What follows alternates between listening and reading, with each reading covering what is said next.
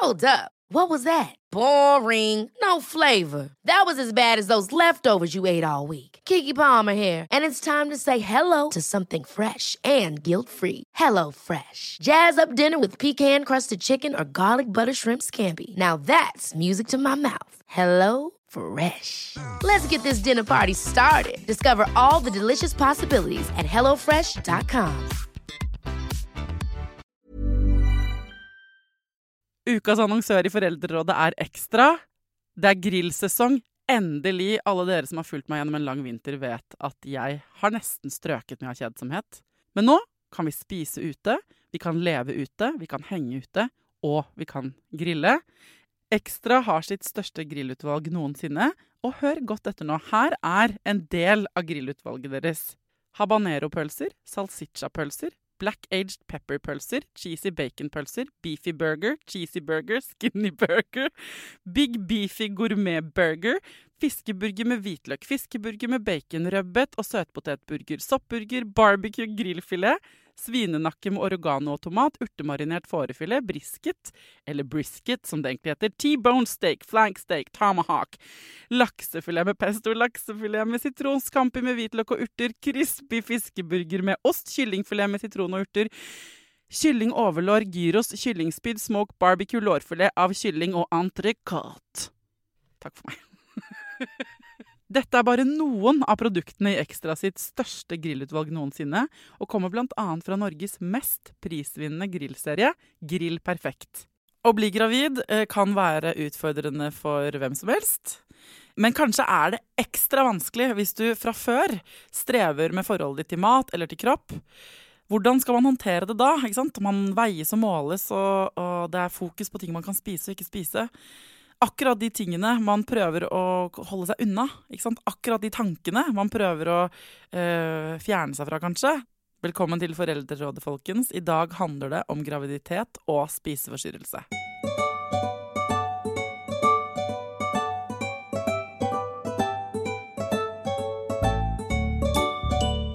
Hjertelig velkommen tilbake til Foreldrerådet, Bente Sommerfelt. Du psykologspesialist og faglig direktør i Villa Sult. Og du skriver doktorgrad. Det gjør jeg. Det derfor du her. For hvordan det med å bli gravid hvis man har strevd med mat? For mange så kan det være veldig strevsomt. Og dette jo noe som det snakkes egentlig veldig lite om, og kanskje alt for lite fokus på. Dette med spiseforstyrrelser og graviditet. Ja. Så det litt av det som jeg forsøker å finne litt ut av ved doktorgraden min, som jeg har kalt mammakroppene da. Men hva det du gjør da, for å finne ut av det? Jeg snakker med gravide kvinner som har eller har hatt et anstrengt forhold til mat, og så følger dem opp gjennom svangerskapet og møter dem igjen etterpå. Men anstrengt forhold til mat, hvis du skulle definert det, for det tenker jeg, det føler jeg de fleste av oss har, på et eller annet nivå. Jeg mener ikke å le, men det folk som har hatt en diagnose spiseforstyrrelse på en måte, eller? Ja, den kommer jo ofte i veldig mange ulike former, og kanskje mer fremtredende på noen tidspunkter enn andre i livet. Men det jo egentlig en definisjon av at du overopptatthet, altså at du tenker mat og kropp nesten 24 timer i døgnet. Ja. Det på en måte definisjonen av en spiseforstyrrelse. Så hvordan arter det seg da hvis man blir gravid? For det kjenner jeg meg jo litt igjen i, at når man blir gravid, så det plutselig noen ting man ikke kan drikke, dessverre, og spise. Det mye regler, altså det mye sånn uskrevne regler også, men det mye regler. Og noe av det som vi ser da, også i møte med en del kvinner, jo at hvis man tidligere har strevd med dette og blir gravid, så kan man for noen oppleve det som ganske strevsomt. Og så det sånn at dette snakkes ikke så mye om, for det litt skam knyttet til å begynne å tenke veldig mye mat og kropp når du også har et barn i magen. Så mange unngår å fortelle jordmor eller helsestasjonen eller fastlegen om at de tenker på dette igjen. Og for de som har strevd med det før, så blir det fort en sånn at man merker jo fort når dette tar litt styring. Eller overstyring. Men hvordan da, for det, altså akkurat det der med når man blir gravid, så skal man jo legge på seg. Man skal gro frem et nytt menneske under sitt eget mageskinn. Og man skal sørge for at den lille kroppen får det den trenger, og at man selv får det man trenger. Og det er ganske mange triggere, altså både på man blir målt, man blir veid. Man får i tillegg liksom alle mener hva du kan spise. Jeg husker jeg sto på et selskap der jeg var liksom par-tre måneder, altså jeg hadde begynt å få litt mage, kanskje for 4 måneder på veien sånn. Så kom det en ukjent dame bort til meg og sa sånn, jeg tror ikke den osten er pasteurisert. Så jeg hadde forsynt meg fra den buffeten. Og jeg tenker sånn, hvis jeg hadde vært, altså jeg fikk helt sånn, nei, eller sånn, folk blander seg. Folk blander seg veldig. Mange gjør det, bare blander seg i hva du skal spise og ikke spise. Det er vel mange som sier at liksom, kroppen er på utlån. Ja. Og det blir litt sånn, men noe av det som du sier, triggere, og det tror jeg er veldig riktig til, at veldig mange opplever jo at en del av de svangerskapskontrollene man må gjennom, trigger en del av gamle på en måte, tanker og følelser knyttet til dette med kropp og vekt og veiing. Så her er det jo liksom viktig å ha litt kompetanse på formidling av det man måler og det man veier. Ja, hos helsepersonell, hos tenker helsepersonell, du? Ja. Men det er liksom balansegang, fordi det ene er på en måte, jeg føler at akkurat, altså egentlig i livet generelt, men spesielt når man er gravid, akkurat som alle sånne råd er på speed, ikke sant? Sånn at der hvor man alltid går for en sånn gyllen middelvei, men hold deg frisk og sunn, det er ikke lurt å være veldig overvektig, det er ikke lurt å være undervektig, ikke sant? Man går for sånn gyllen middelvei når det gjelder kropp. Men den er liksom for høya når man er gravid, og det snakkes jo masse om at det er farlig med for høy, ikke sant, at liksom overvekt hos mor kan føre til overvekt og problemer hos barn. Altså det problematiseres mye mer. Overvekt problematiseres alltid veldig, men spesielt da. Og så har jeg hørt sånn på den andre siden, så har du på en måte de kvinnene som trener helt sykt mye, og noen gjør det fordi de elsker det, og det er selvfølgelig fint, men som gjør det litt sånn fordi de er livredde for å legge på seg, og det var vel for noen år siden en trend om å liksom prøve å få så små barn som, eller det var ikke en trend, men jeg husker det ble problematisert av noen av helsepersonell, at noen prøvde å få barn, liksom holde seg veldig tynne da, gjennom hele svangerskapet. Og da er vi liksom rett inne i problemet, når vekt blir et så sterkt fokus på egentlig et liv som er i gang, for fullt på innsiden. For jeg tenker at det er jo her det er veldig vanskelig å forholde seg til tall. Vi får fort mye sånne tallmagier i spiseforstyrrelsesfeltet, og vi får fort mye tallmagier i graviditeten. Man skal gå opp så mye, så fort, så langsomt, i det og det tempo. Og det er jo noe vi må huske på, og det tenker jeg også som helsepersonell, at vi må huske på at det er et veldig stort spenn. Og kropper er veldig forskjellige. Svangerskap er veldig forskjellige. Så her er det nesten sånn at vi må minne oss selv på, når vi møter folk som har kanskje et ekstra fokus på dette, at vi må forsøke kanskje å få mindre fokus på dette med vekten som sådan. Men hvordan kan man holde den balansen, hvis man vet selv at jeg har slitt med mat, og mitt forhold til mat har vært anstrengt, og nå er jeg på vei til å bli gravid, eller jeg har akkurat blitt gravid, hvordan skal liksom kvinnen selv forholde seg til dette her? Hva er det man kan liksom gjøre selv? Nå går vi rett på råd. Jeg er alltid veldig Jeg prøver meg, vet du. Ja, jeg vet det. Jeg er alltid veldig engstelig for å gi råd, for det er ikke alltid de virker. Jeg tenker jo at det viktigste, hvis man merker at dette med for eksempel vekt og vektfokuset blir noe som plager deg, og som gjør at du tenker veldig mye på dette, så vil jeg tenke at det første rådet jeg ville gitt deg, er at forsøk å snakke med noen om det. Fordi det er jo ofte knyttet til veldig mye engstelse. Også, altså man har ofte en frykt for at ting skal gå gærent med barnet, men man har også en frykt for at kroppen skal endre seg så mye at man ikke klarer å få den endret tilbake på et eller annet vis. Ja, og til en viss grad så er jo det sant. Eller sånn, den blir jo ikke den samme. Eller sånn, ikke sant? Det er jo litt det der at problemet er at at det er så strengt altså mener jeg sånn kulturelt, liksom sånn der, at vi skal på en måte, akkurat der skal vi være, ikke noe mer, ikke noe mindre, det skal være sånn, og man har så veldig sånn internalisert da, inni seg et sånn forventning om hva man vil, og hva slags person man vil være når man kommer som gravid, som mamma når man får baby, ikke sant? Og det er jo ikke så lett, og altså det er daglig kan jeg poppe det opp i min feed på Facebook og Instagram, sånne tips for trening, og tips for mat, og tips for å drite i det, og så har du liksom kroppspositivister på den ene siden, og de som forteller meg om grønnkål på den andre siden, da. Og så kan jeg kjenne at jeg tar med meg den debatten, jeg som er så bevisst egentlig, hjem. Og så blir jeg sånn noen ganger sånn, det så jeg driter i ting. Jeg synes at jeg selv helt superfin.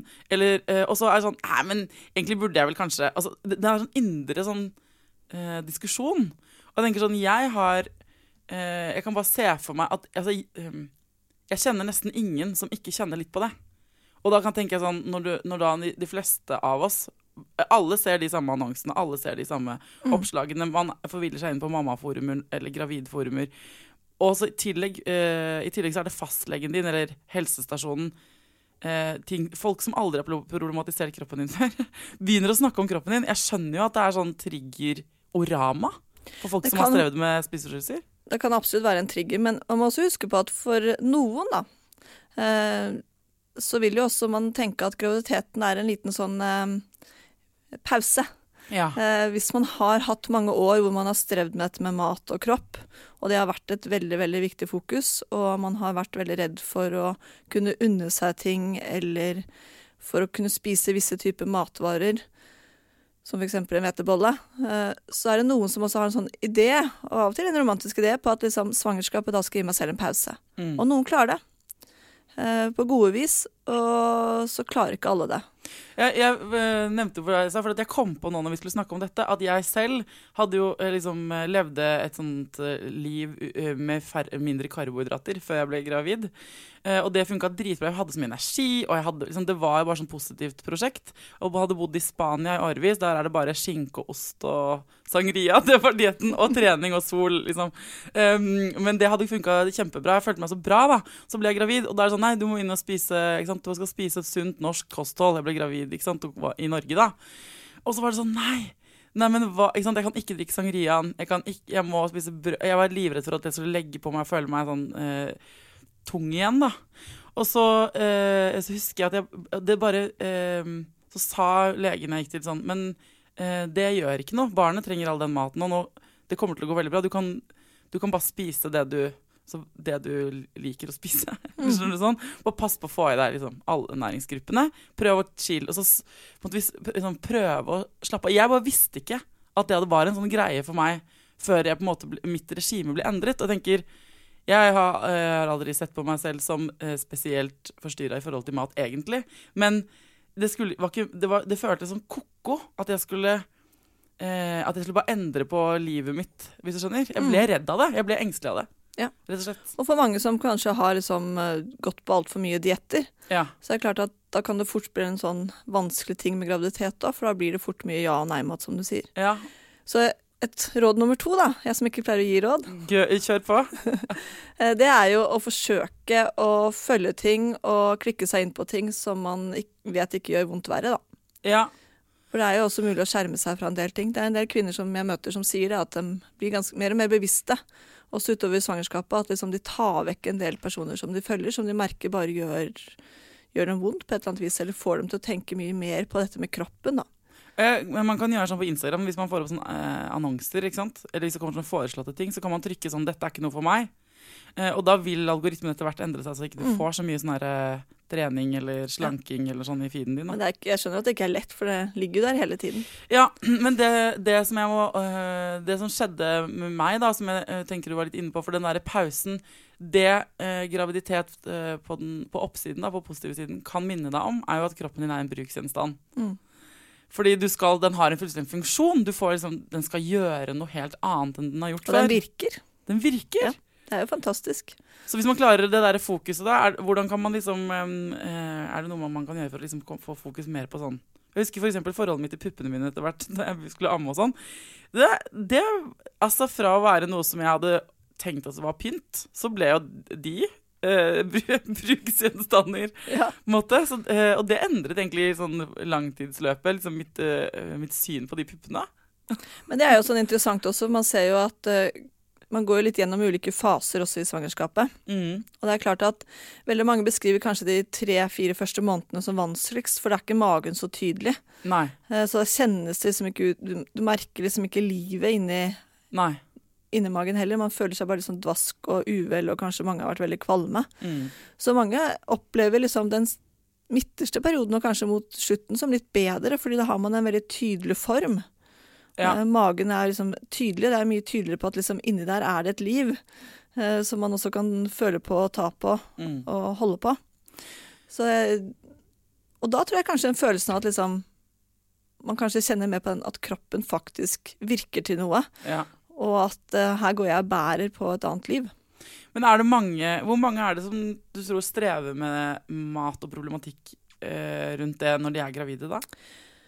Tall er jo alltid vanskelig, men i Skandinavia så har man gjort en del undersøkelser og forskning, og man sier vel at om lag 3-7% gravide har et problematisk forhold til mat og kropp. At den øker veldig drastisk i barseltiden. Ja. Og så kan man si at det er ikke så lett å plukke opp disse gravide som strever med det, fordi det er kanskje noen som får mindre av det. Og så er det en del ting som vi tenker kanskje man også vil streve med uten å ha en spisefryse. For det er mye ja- og nei-mat for eksempel. Det er mye fokus rundt vekt. Og en del av de diagnostiske kriteriene vi bruker på spisefryser vil jo ikke stemme når du er gravid. Nei. Flat mage for eksempel, det er liksom ikke så veldig mye fokus på flat mage, eller at du kan jo ha både kvalme, oppkast og overspisingsepisoder knyttet til svangerskap i seg selv. Ja, for det fortell om det. Er det kvalme og oppkast kjenner vel de fleste som har vært gravide til, at det er vanlig, men for en som da har holdt på med oppkast, liksom, er det også en sånn trigger, at man blir kvalm og at man ikke klarer å holde på maten og sånn, kan det også være sånn vanskelig? Kvalme kan ofte kjennes som vanskelig. Noen er jo litt lett av og til å kvalme. Ja. Men noen, og i svangerskap spesielt, så blir man jo anbefalt at hvis man er kvalm, så skal man jo spise litt oftere, hyppigere, og noe mer liksom saltholdig mat. Og det kan for noen være vanskelig å spise hyppig og ofte, for da føler man jo på en måte hele tiden på det ubehaget man har knyttet til det å spise. Så det er ikke nødvendigvis at de kaster opp lettere, men jeg tror at kvalme kan for noen føre til at man spiser mer enn man kanskje i utgangspunktet har tillatt seg tidligere. Eller at man spiser, og det minner en på de overspisingsepisoder man kanskje tidligere har hatt. Eller at man, på grunn av man er kvalm, spiser mindre, og derfor kanskje ikke spiser så mye som man burde gjøre. En annen ting som er vanlig når man er gravid, er jo at man får sånne cravings, på en måte, at man blir veldig opphengt i en type mat. For min del var det makrell i tomat. Det ble veldig opptatt av makrell i tomat. Og så har folk forskjellige, jeg hører om jenter eller damer som spiser liksom, kalk og gipsplater og isbiter og rare ting. Men er det også en sånn ting, jeg vet ikke, er det også en sånn ting som er ekstra vanskelig? Det slår meg først nå hvor mye som blir vanskelig hvis man har problemer med disse tingene fra før. Rett og slett, for det ligner, altså spiseforstyrrelser ligner, altså det er så mye ting ved spisefrysen som er rundt vekt og mat og kropp, som blir på en måte satt i gang igjen når du blir gravid. Altså det er tusenvis av triggere. Klær blir trangere. Ikke sant? Så den buksa du brukte for 2 måneder siden, den passer kanskje, den sitter jo ikke likedan. Nei. Så kroppen endrer seg jo, og ofte for veldig mange med et anstrengt forhold til mat og kropp, har jo en voldsom frykt for forandring. Og den forandringen er noe som du egentlig ikke har så mye kontroll over, da. Eller du har ikke så mye styring over det i svangerskapet, hvis du ikke på en måte har tillit til at det lille barnet inni magen din faktisk klarer å endre seg. Og gjør det. Liksom det er jo overlevelsesdyktig, disse fosterne. Så ja, det er veldig forståelig at mange kan falle litt tilbake i svangerskapet. Hva sier de damene du har snakket med da om liksom graviditeten da? Hvordan har de liksom kommet seg gjennom det? Mange kommer seg gjennom det ved å tenke at det tar slutt. Ja. Så man lager seg en plan for tiden etterpå. Så det er jo også et eget tema egentlig, denne barseltiden. Ja, vi kan lage en egen episode om barseltiden, bare hvis vi skal holde fokus på liksom graviditeten. Altså så deres release på en måte i hodet er at det bare 9 måneder? Ja, det er tidsavgrenset. Ja. Det er en måte å tenke om det på. Andre er jo å forsøke å hjelpe seg til å ha et fokus på at det er et liv inne i magen. Det er enklere når det blir fysisk synlig også. Og her tror jeg vi kanskje kan hjelpe til litt mer da, enn det vi gjør når vi skal følge opp kvinnene under graviditeten. Ja. For eksempel så tror jeg det er veldig fint å bruke mye mer visuelle ting i form av ultralyd. Ja. Gjerne ultralyd mer enn målebånd, for eksempel. Fordi da blir det mer fokus på livet der inne. og mindre fokus på kroppen som ytre Ja. gjenstand, da. Ja, det hører jeg. Jeg håper alle dere fra helsestasjonen og landet over skriver det ned, noterer det. For hvilke andre ting er det man kan gjøre i møte med de kvinnene? Fordi at jeg tenker det er vel kanskje begrenset kompetanse på akkurat folk som jobber på helsestasjon skal kunne så mye. Så det er vel litt sånn, ikke sant? Og det er veldig sånn generelt på mange måter. Så hva er det du skulle ønske de visste mer om? Sånn, når man er inne på sånn vanlig kontroll, er det noen spørsmål man burde stille? For jeg skjønner at en del av ansvaret faller på oss når vi er gravide, vi kvinner. Men det er vanskelig å si fra om disse tingene, så det burde kanskje prøves å fanges opp. Man må huske på at det kan ofte være knyttet til veldig mye skam, det å ha disse tankene rundt mat og kropp. Og skammen ligger jo ofte når man kommer til et helsepersonell og liksom tenker at jeg tenker så mye på det, så jeg har glemt å tenke på det som er inni magen min. Og det er klart at jeg tror vi kan bli mye bedre på å spørre. Veldig mange er redde for å spørre, for vi tenker at da gjør vi vondt verre, eller da setter vi en sånn fiks idé inn i hodet på den kvinnen hvis jeg spør om forholdet ditt til mat og kropp, eller forholdet ditt til trening, for eksempel. Veldig mange av de generelle rådene, den generelle hjelpen vi gir, kan av og til gjøre være litt sånn klønete. Jeg har hørt fra en del kvinner at liksom, de prøver av og til å si fra. De kommer til fastlegen sin, eller de kommer til jordmor, og så kommer de og så sier de sånn, jeg har fått veldig vondt i hoften min, eller jeg er egentlig ganske sliten om dagen. Sliten er jo et litt generelt begrep. Og så sier man for eksempel, men det er veldig fint å holde seg fysisk aktiv. Ja, det sier man. Det er et veldig sånn allmenn generelt råd som jeg tror de fleste gravide har hørt. Ja. Det er veldig fint, fordi liksom, det er et godt tegn. Men det de av og til skulle ønske å høre var at det er lov å slappe av. Ja, men begge deler kan bli feil. Det er det som er så vanskelig. Fordi nå har det jo vært en større debatt, eller det pågår en større debatt rundt kvinnehelse, rundt hvordan man blir fulgt opp i graviditet, og også etter at man har født da. Og jeg skjønner at det er vanskelig for fastleger også, og for helsepersonell på helsestasjoner og sånn, fordi det som er helt riktig å si til meg er ikke riktig å si til deg nødvendigvis, ikke sant? Så hvordan kan man på en måte hvordan kan en lege sikre seg? Ikke sant? For du må jo være litt utforskende da, når du sitter som lege i den situasjonen. Ja, og det tror jeg egentlig er stikkord, altså utforskende eller nysgjerrig. Ja. Litt sånn kvaliteten hos deg også, at liksom det der må liksom spørre litt etter, være litt interessert på hvilken måte er dette på en arter seg hos den personen. Og det er jo alltid fint å være i aktivitet, men det er jo også noen som misbruker det. Ja, og ikke sant? Og så er det noen som er på den andre siden av den skalaen og tenker sånn, og blir redde og tenker jeg skal ikke bevege meg noen ting, ikke sant? Eller, og med gode grunner, eller man har vondter eller noe sånt, men de vondtene blir bedre av at man i moderat mengde beveger seg da. Så du har på en måte begge sidene av skalaen, sånn man jo har på alle andre situasjoner i livet da. Altså det finnes jo de som overdriver alltid, ikke sant? Og tøffer seg og som aldri vil ha smertestillende, for eksempel, eller sånn. Og så har du de som burde ha hatt hjelp på den siden, og de som på en måte legger seg helt ned og blir lammet av skrekk og for et inngrep da. Så du har det jo overalt, men det er ganske vanskelig.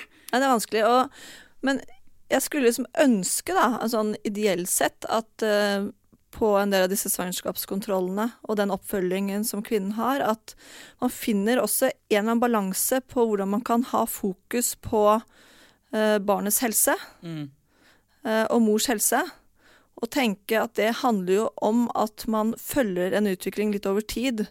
Så det er ikke akkurat det tallet eller akkurat den målingen der og da som nødvendigvis er det tellende, men det er litt mer hvordan ting endrer seg over de 9 månedene. Men kan hende folk gjør dette da, altså fastleger eller på helsestasjonen, men å si sånn, ja, nå er du gravid, gratulerer, sier du alltid. Da kommer jo mange ting til å forandre seg. Hva tenker du om det? Ikke sant? Og bare åpne ballet, litt sånn tydelig. Ja. Kroppen din kommer til å forandre seg, det er ting du ikke kan spise og drikke. Du kommer til å kanskje føle på disse tingene. Hva tenker du om det sånn i utgangspunktet? Et fint åpent spørsmål. Ja, og så kan man plukke opp tråden, ikke sant? For da kan man jo grave litt da, når man kommer inn på det. Nei, jeg har hatt litt, hvis kvinnen er så ærlig og sier sånn, jeg synes det er vanskelig, akkurat det der med maten, jeg synes det er stress. Ja, ok, så bra du sier det. Hva er det du tenker? Hvordan kan, ikke sant? Og da tenker legen, her må jeg skifte fokus til inni kroppen. Her må vi snakke masse om hva babyen trenger og hva som skjer inni der. Og så kan du være litt sånn en sånn trygg havn. Ever catch yourself eating the same flavorless dinner 3 days in a row? Dreaming of something better? Well, HelloFresh is your guilt-free dream come true, baby. It's me, Keke Palmer. Let's wake up those taste buds with hot, juicy pecan-crusted chicken or garlic butter shrimp scampi. Hello Fresh.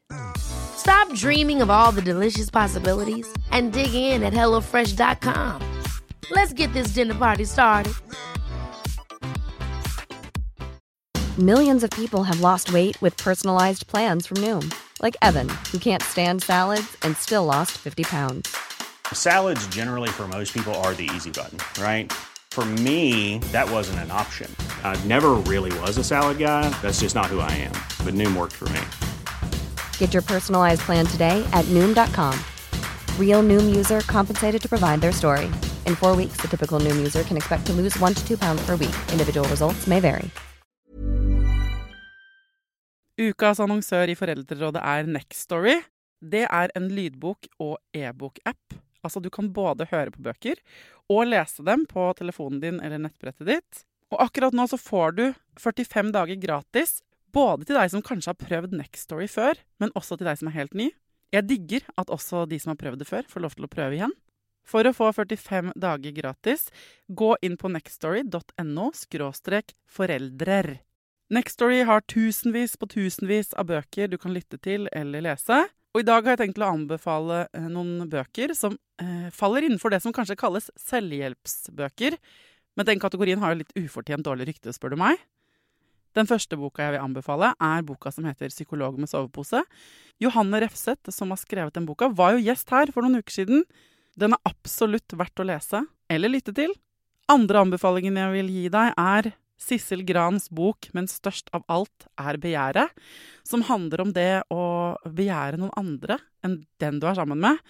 Og jeg har også laget en episode med Sissel Gran om det temaet for et par år siden. Den boka fantastisk.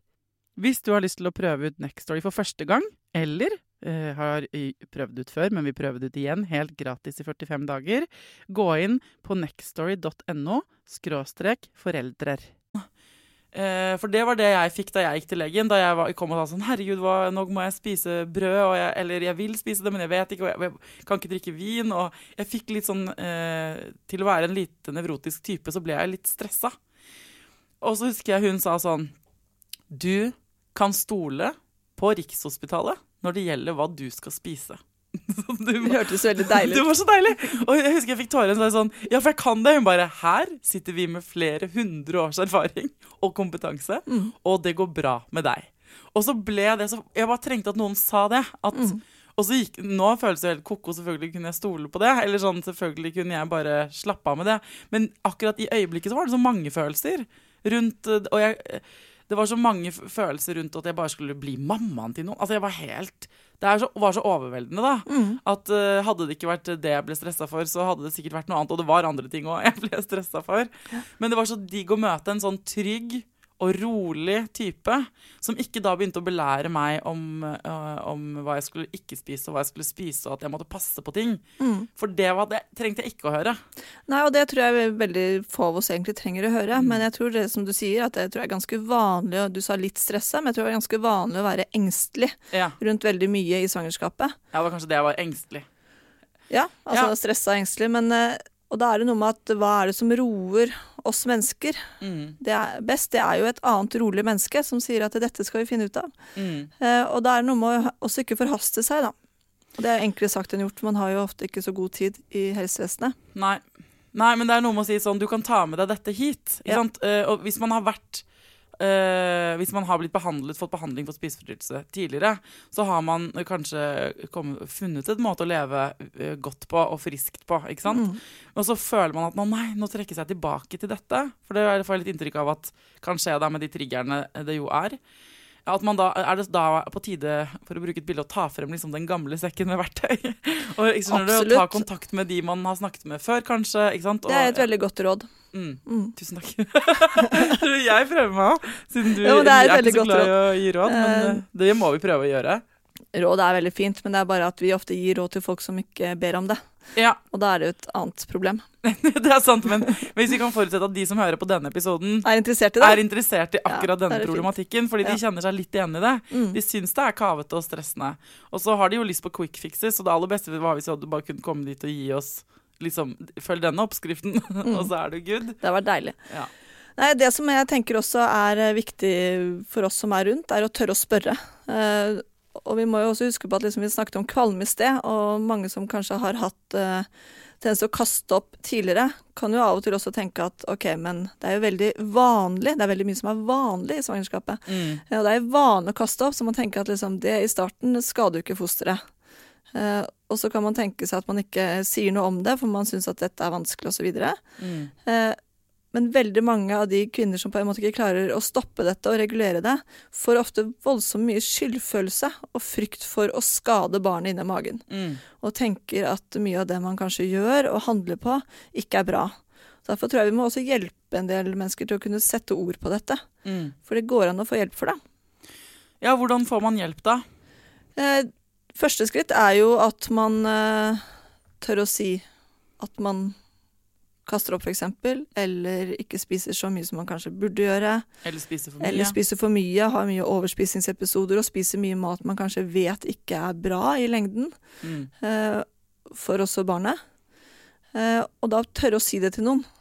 Og da det viktig at man møter det med en åpen, undrende holdning og ikke en fordømmende stil da. Ja, for det akkurat det her, det blir veldig tydelig for meg nå at altså, av de 3 typene spiseforstyrrelser som vi har snakket om her før, og som liksom overspisingslidelse, bulimi, at man kaster opp, og anoreksi, at man spiser for lite.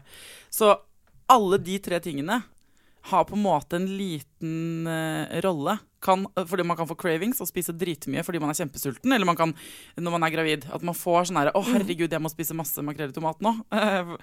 Og så kan man få at man kvalm, og kaster opp fordi man svangerskapskvalm. Og så kan man få at man har dager hvor man ikke har noe appetitt i det hele tatt, eller man får beskjed om at det ting man ikke skal spise. Så det jo liksom alle triggerne pakket inn i én situasjon da. Ja, så man skjønner jo at for mange så kan også graviditet være noe som utløser en spiseforstyrrelse. Ja. Det mange som ikke har hatt det, hvis man ikke har hatt det før, at liksom det for høyt risiko for å få det når man blir Man har ikke veldig mye konkrete tall på akkurat det, men man ser jo at det en for høyt risiko for kvinner generelt under graviditeten, og så det enda høyere risiko for de som tidligere har hatt det.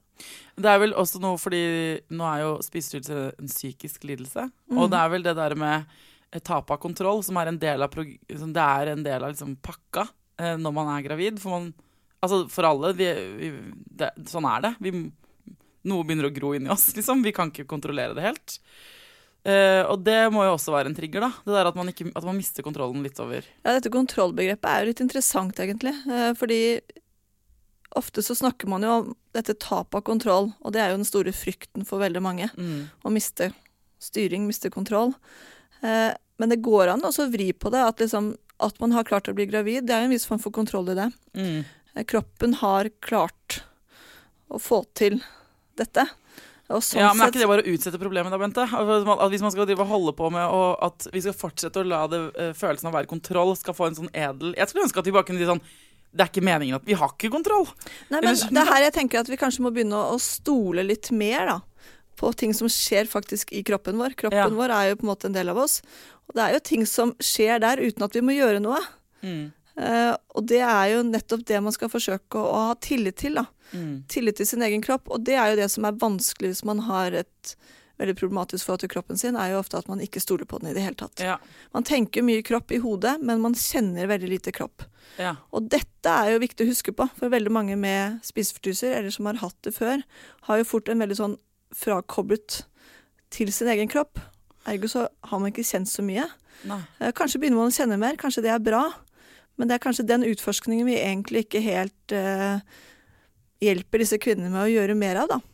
For eksempel da, hvis jeg kommer til en kontroll, og så sier jeg at jeg har begynt å kjenne litt murring, eller litt ubehag her og der. Og så det veldig vanlig man hører sånn, men det helt vanlig, Bente. Det helt vanlig å kjenne det sånn. Og så har man egentlig bare stoppet den utforskningen videre. For egentlig så det veldig fint at man kjenner noe bevegelse eller kjenner noe følelser i kroppen sin. Og det jo egentlig, hvis du klarer å kjenne bedre etter, så gir du deg bedre kontroll også. Ja, det sant. Og så det jo mange av følelsene våre sitter jo, altså sånn når du sier kjenne etter det, her har jeg snakket om i flere andre episoder egentlig, men vi lever jo ofte mye opp i hodet alle sammen, og det der å kjenne etter sånn, ja, at man redd eller nervøs eller ubehag ofte fysisk i magen, altså grunnen til at man får det i hodet.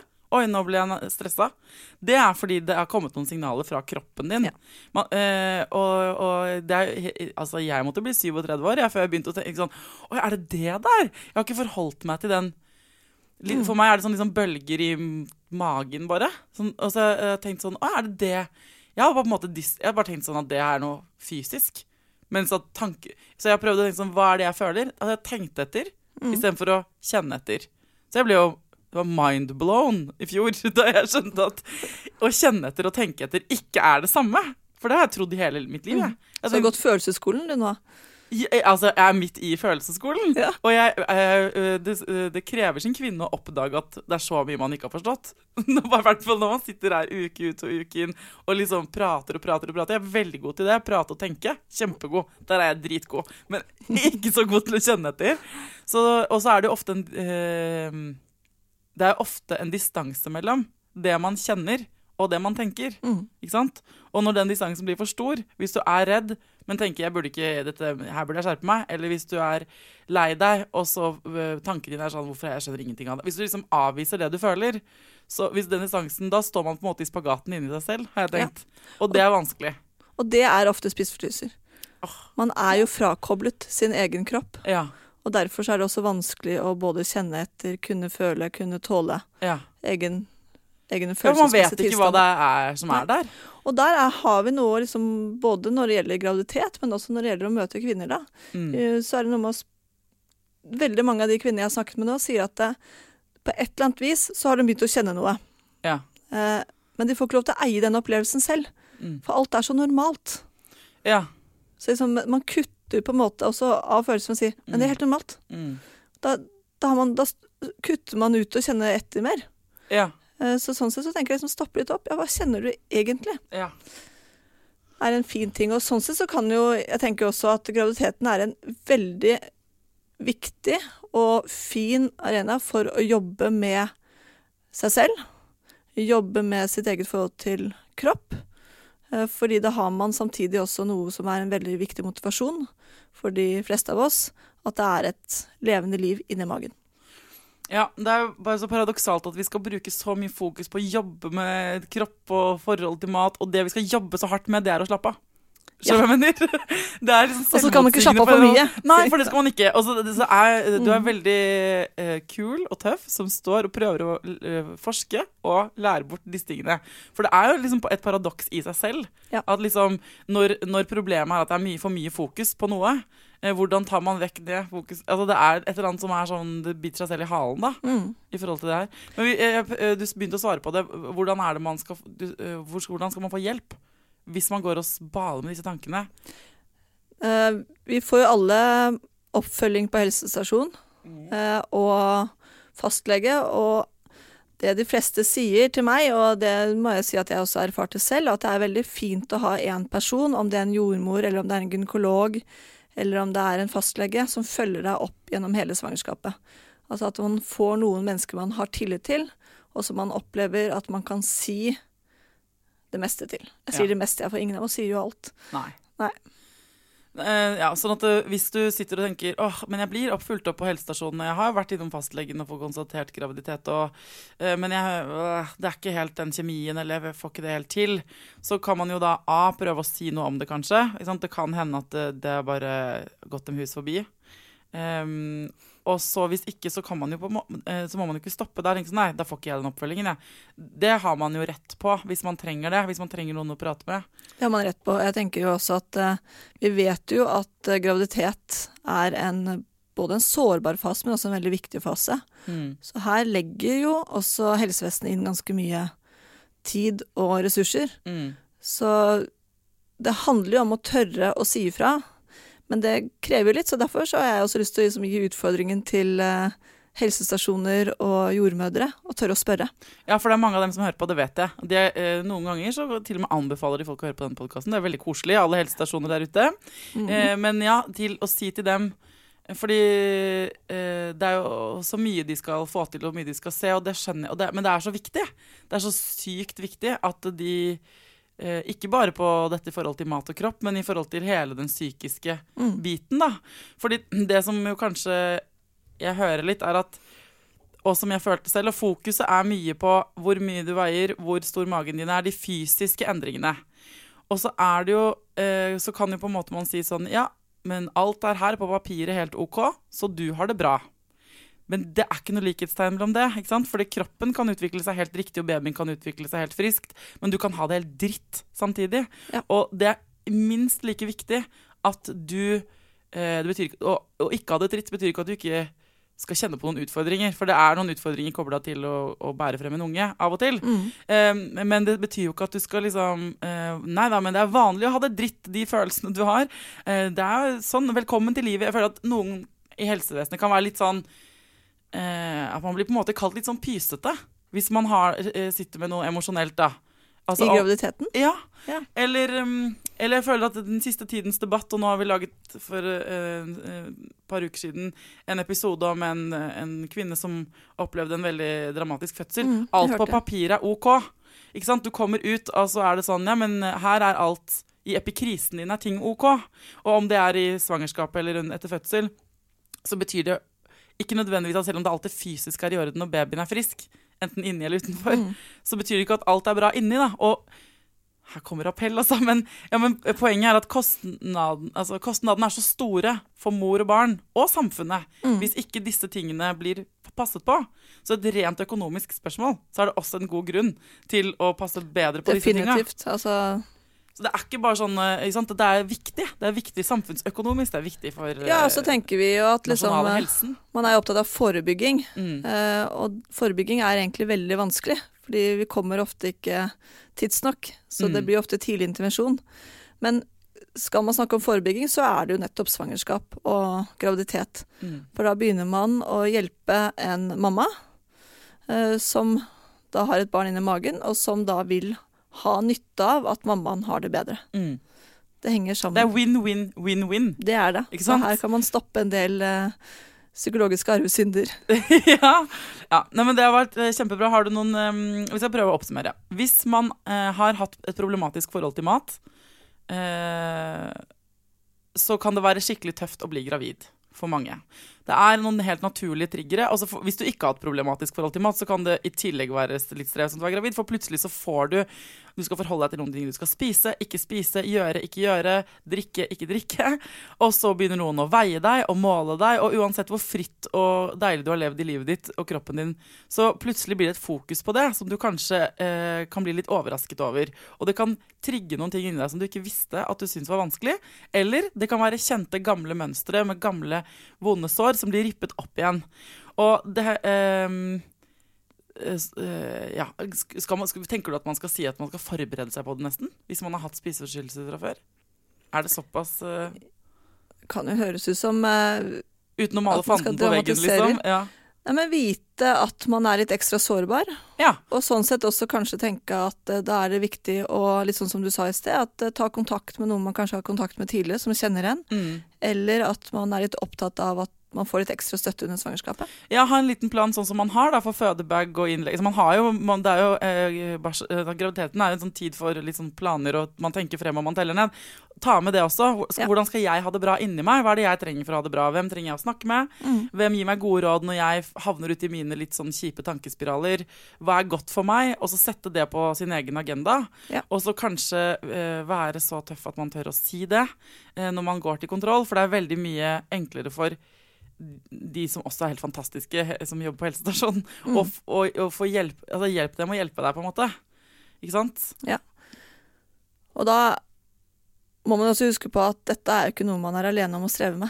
Nei. Så det er også noe med, det er ikke det at jeg skal si at det er normalt, men det er jo noe med også å vite at man på et eller annet vis forsøker å ta ned liksom disse tabuene da. Ja, men noen tenker ikke så mye på dette her, og da er det, og de tenker kanskje noe sånn, nei, men herregud, kan ikke folk bare slappe av, da? Sånn det alltid. Hvis ikke du har stått med begge beina planta i en vanskelig situasjon selv, så det vanskelig å skjønne at noe kan være veldig vanskelig for andre. Men så det jo veldig deilig for deg det ikke gjelder, men for alle de det gjelder, og så det noe med å vite at man ikke alene, og at det finnes hjelp å få. Så det jo en måte å tenke om det på, da, for veldig mange synes det vanskelig å ta imot hjelp. Det jo å tenke at hvis man i tvil om dette tar overhånd, og så tenke at dette må jeg ta på alvor, for det en måte at jeg kan ta meg selv på alvor, ta mine egne problemer, og så det også samtidig at du tar dette barnet inn i magen din på alvor. Ja. Og det jo hjelper du deg selv, så hjelper du også barnet. Ja, og det kan være et godt argument hvis man føler seg liten, og tenker, av og til så kan jeg kjenne på at, eller har jeg kjent på sånn at det kan være vanskelig å stå opp for meg selv, men hvis man har et barn, så kan man knagge det liksom sånn, men hva det beste for barnet? For det beste for barnet det beste for deg. Ja, og det veldig fint å av og til minne seg på, for det det noen som kan kanskje tillate seg å ta imot litt mer hjelp og støtte, og enn den vanligvis har gjort, da. Ja. Men klarer ikke ellers. Tusen takk for at du kom til Foreldrerådet, Bente. Tusen takk.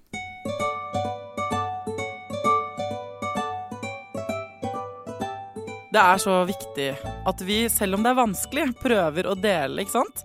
Hvordan vi har det, og hva vi føler. Det altså, jeg kjenner på det selv, bare ved å ha denne podcasten. Ikke sant? For på den ene siden så vil jeg at vi skal snakke om alt. Vi må skravle ting i hjel, det må ikke være noe skam. Vi må sette ord på det vi føler, og tørre å snakke om det som vanskelig. Men på den andre siden så jeg av og til redd for at jo mer vi snakker om ting som vanskelig, jo mer stress kan det på en måte bli. Men jeg havner da ned på midten der, at vi må, ikke sant, på riktig måte og med riktige fagpersoner snakke om de tingene som folk går rundt og føler på. Fordi du ikke alene om å synes at ting vanskelig. Det liksom bottom line. Uansett om det bleieslutt, eller psykiske lidelser, eller trass, eller hva det nå enn du står i med ditt barn og din kropp, så det mange, mange tusen andre som har det akkurat sånn som deg. Da. Og det jo noe fint og varmt og trøstende i det, synes jeg. Eksperten Bente driver da med doktorgraden sin, og det hun glemte å si, men som jeg kan minne om, at hvis du nå gravid, eller akkurat har fått baby, og tenker på mat, kropp, og har en problematikk med spiseforstyrrelser fra før, eller lurer på om du har det, at du kjenner at mye av din kapasitet går til nå, og tenker på disse tingene på en litt uheldig måte, så kan du jo ta kontakt med henne, fordi hun trenger flere kvinner å snakke med, og hun vet i hvert fall, hvis hun ikke kan hjelpe deg, så vet hun hvem du skal gå til. Da kan du sende henne en mail. Det altså, da må du sende mail til bente@villasult.no. bente@villasult.no. På veien ut av døra så lovet hun at hun skulle svare alle, så det bare å sende mail. Også hvis du sitter litt på gjerdet og tenker, jeg vet ikke, jeg litt usikker og sånn, så tror jeg Bente en bra dame å sende en mail til. Ok, folkens, sharing is caring og alt det der. Til neste gang, ta vare på deg selv, ta vare på ungen din, og lykke til.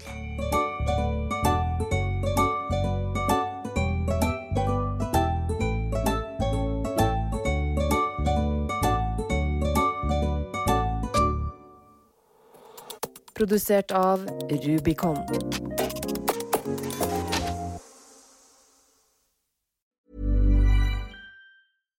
Hi, I'm Daniel, founder of Pretty Litter. Cats and cat owners deserve better than any old-fashioned litter. That's why I teamed up with scientists and veterinarians to create Pretty Litter. Its innovative crystal formula has superior odor control and weighs up to 80% less than clay litter. Pretty Litter even monitors health by changing colors to help detect early signs of potential illness. It's the world's smartest kitty litter. Go to prettylitter.com and use code ACAST for 20% off your first order and a free cat toy. Terms and conditions apply. See site for details. Ever catch yourself eating the same flavorless dinner 3 days in a row? Dreaming of something better? Well, HelloFresh is your guilt-free dream come true, baby. It's me, Keke Palmer. Let's wake up those taste buds with hot, juicy pecan-crusted chicken or garlic butter shrimp scampi. Hello Fresh. Stop dreaming of all the delicious possibilities and dig in at HelloFresh.com. Let's get this dinner party started.